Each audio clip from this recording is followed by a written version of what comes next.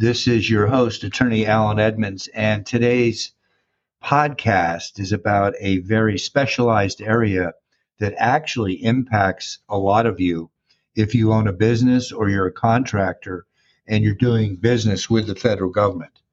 The specific area is called debarment, and debarment is an action taken by the federal government, usually the General Services Administration, and it's a action that prevents an individual or a business from doing business with the federal government. It has a profound effect and will absolutely terminate a business activity upon a finding that it's in the best interest of the United States government. As I said, this is Alan Edmonds. I'm an attorney that's been practicing for over 45 years. I do debarment actions, security clearance actions, Merit System Protection Board. Basically, we are an advocate for you when the federal government comes calling with either a notice of proposed action, a statement of reasons, or a notice of unsuitability.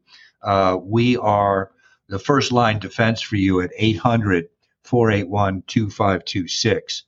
I have offices across the United States. I represent both active duty, military, veterans, and federal employees, as well as contractors. And today's podcast has to do with contractors. So a debarment, strange word, Debarment, and it's a process that the federal government uses to protect them from fraud, waste, and abuse. And they do so by preventing you from doing business with the federal government. They label you a non-responsible contractor or business, and they file what's called a notice of debarment. It's a formal contested action against you. It requires a formal response, and don't treat it lightly. It is a serious accusation. Sometimes they are the result of an inspector general investigation and report. All kinds of things can result, not from a debarment, but from the investigation. There can be an indictment. There can be criminal action. So a debarment is serious. And I hope you call us at 800-481-2526 with your questions. So let's get to this podcast because it's based on an actual case. My client was a contractor, and he did business with the federal government, and he had a private business, waste disposal business, and he had worked for years in this business without incident, and he had an incredible resume. And what happened here is the federal government accused him of unfair practices in his billing and invoicing for services to the federal government. The case came down to a definition of pricing and fixed price contracts.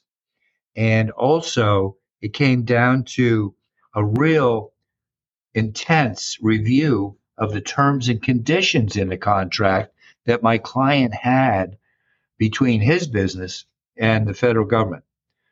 The issue is really a very legal issue about definition.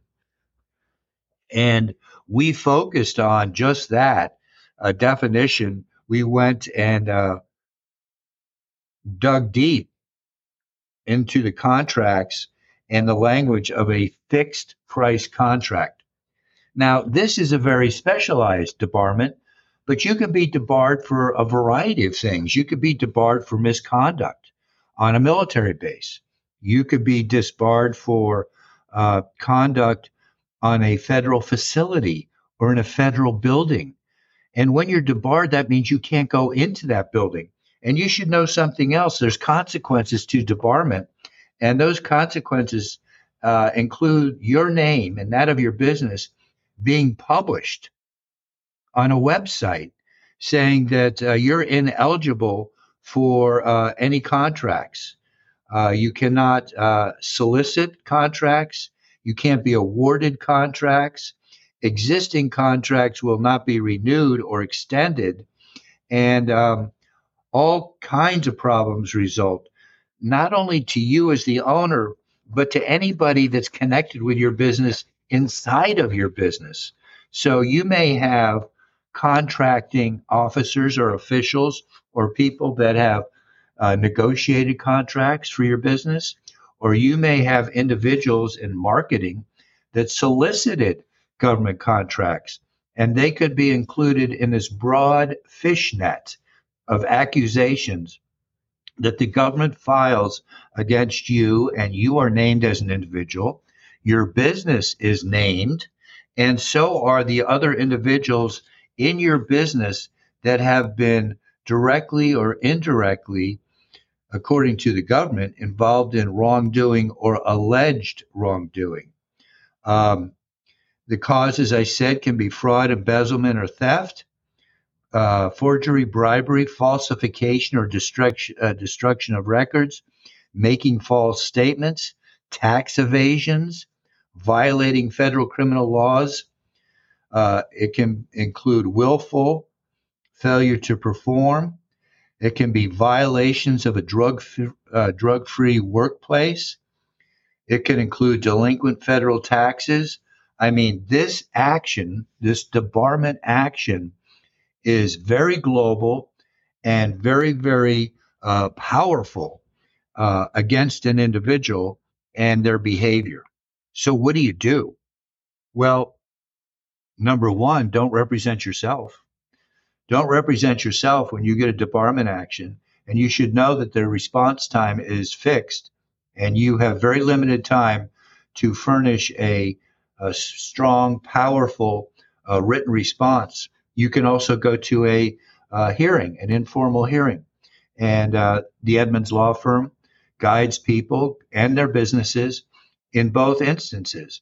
And of course, we offer counseling to our clients. It's a confidential consult on what the debarment means and ways that it can be mitigated. So, this is a short podcast for you to have a resource. We have YouTube videos for you, and we have these podcasts that we've been putting on the air every week on Apple and Spotify, just for you to alert you to pitfalls. And one of the biggest is people that represent themselves. They're called pro-pers. They think they can handle this, and they end up digging a deep hole. So I don't want that to happen to you. And there's a solution, and the solution is called the Edmonds Law Firm at 800-481-2526.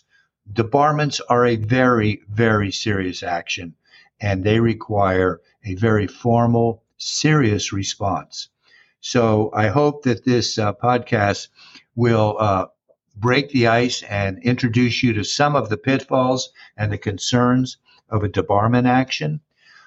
Please call me, Alan Edmonds. I'd be delighted to talk to you. Thank you.